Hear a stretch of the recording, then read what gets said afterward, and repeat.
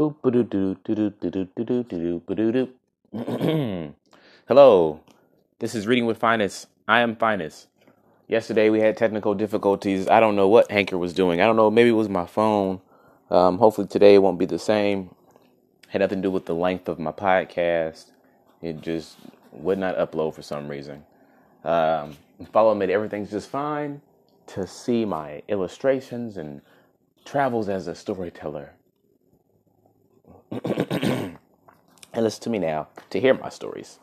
Or not my stories. Franz Kafka's short tale. Today's story is Homecoming. Let's start it.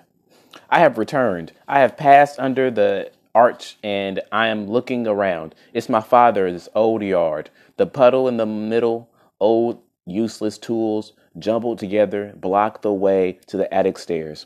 The cat lurks on the banister. A torn piece of cloth once wound around a stick in a game flutters in the breeze. I have arrived. Who is going to receive me?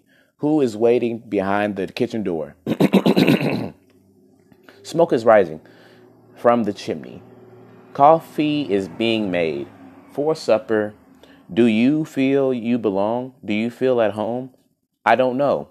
I feel most uncertain. My father's house it is, but each other stands cold beside the next, as though preoccupied with its own affairs, which I have partly forgotten, partly never known. What use can I be to them? What do I mean to them? Even though I am the son of my father, the old farmer, and I don't dare knock at the kitchen door, I only listen for a distance, from a distance. I only listen for from a distance, standing up in such a way that I cannot be taken by surprise or an eavesdrop.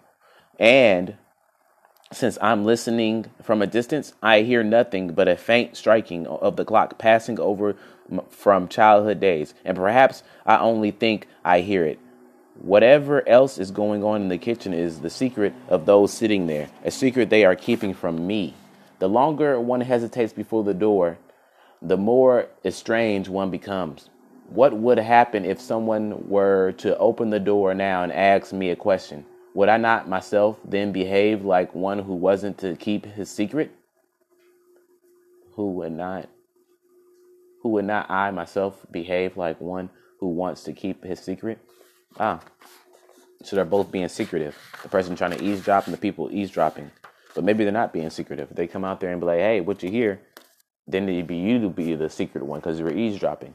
And they're like, nah, you could open to come in here.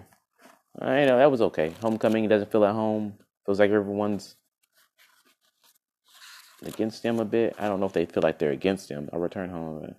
Just doesn't know if they feel at home. And they feel like these people are talking secrets and they're so foreign because they feel so different from me from childhood. I've grown up so much. I feel so different from them. Yeah, okay. That was the story of the homecoming. Thank you for listening. Today's the day. What a good story for what today is, Thanksgiving.